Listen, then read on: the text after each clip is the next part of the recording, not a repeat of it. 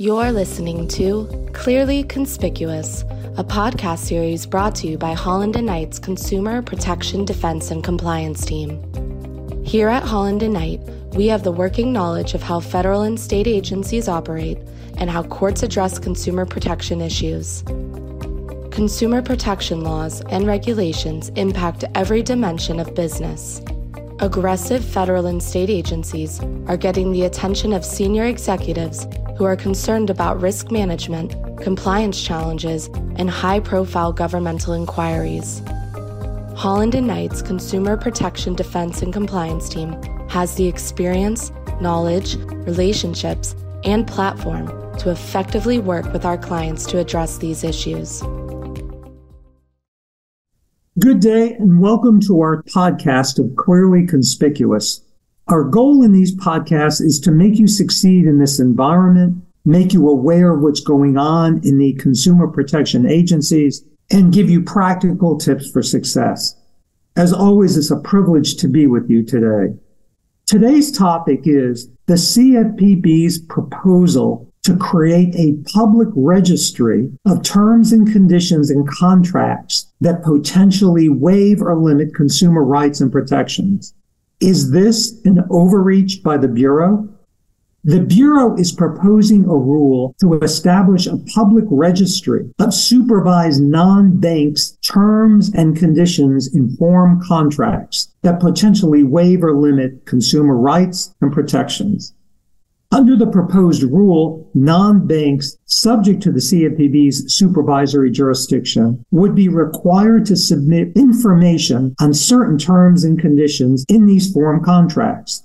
The CFPB will then post that information in a registry that will be open to the public, including to other consumer financial protection enforcers.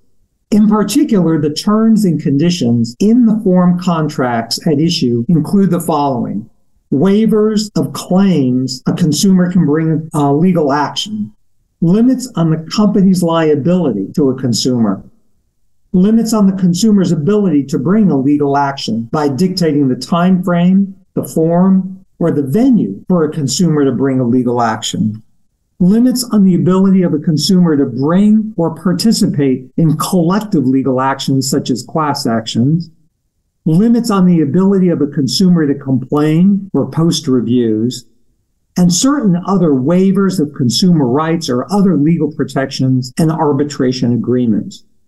The apparent policy behind this initiative is to level the playing field, as consumers cannot negotiate such terms in these form contracts. In addition, according to the Bureau, such a registry would allegedly increase market transparency and improve governmental and regulatory oversight. However, I ask, by creating a registry under these circumstances, isn't it arguable, and can't we expect this to be advanced in comments, that the CFPB is acting outside of its authority? Let's start with the beginning here. The CFPB has a defined role as a federal consumer protection agency with circumscribed powers. It was not designed to act as a legislative body or as a media forum or as a platform to publish information.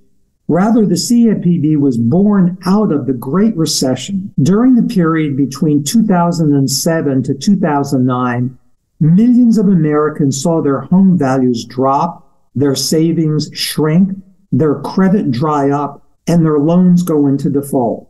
Many Americans took on loans that they did not fully understand because lenders misled them with promises of low payments and complicated fine print.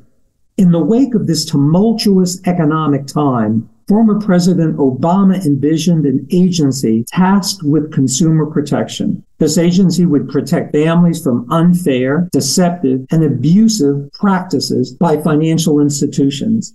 To that end, Congress passed the Dodd-Frank Act in 2010, which created the CFPB.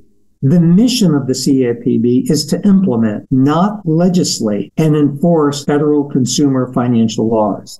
Therefore, the proposed rule here is neither within the confines of the statutory authority delegated to the CFPB, nor directed at rooting out unfair, deceptive, or abusive practices that harm consumers. It can certainly be advanced that the proposed rule is an attempt to unilaterally expand the CFPB's authority beyond Congress's intent. In fact, such public registry is at odds with Congress's direction. In addition, the CFPB seeks to establish an unprecedented system. No other industry is required to make public such detailed contract information. So here's the key takeaway. Pay attention.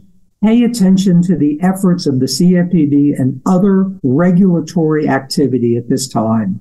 After all, the FTC is proposing to change the negative option rule requirements with the new click-to-cancel provision. The FTC is proposing to ban non-compete clauses in employment agreements. And now the CFPB is proposing to create a public registry.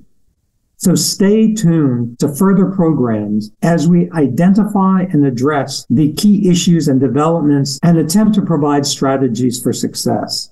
I wish you continued success and have a meaningful day. Thank you. Thank you for listening to Clearly Conspicuous. For more information on our Consumer Protection Defense and Compliance team, visit hklaw.com/CPDC or email anthony.diresta@hklaw.com with any questions about today's episode.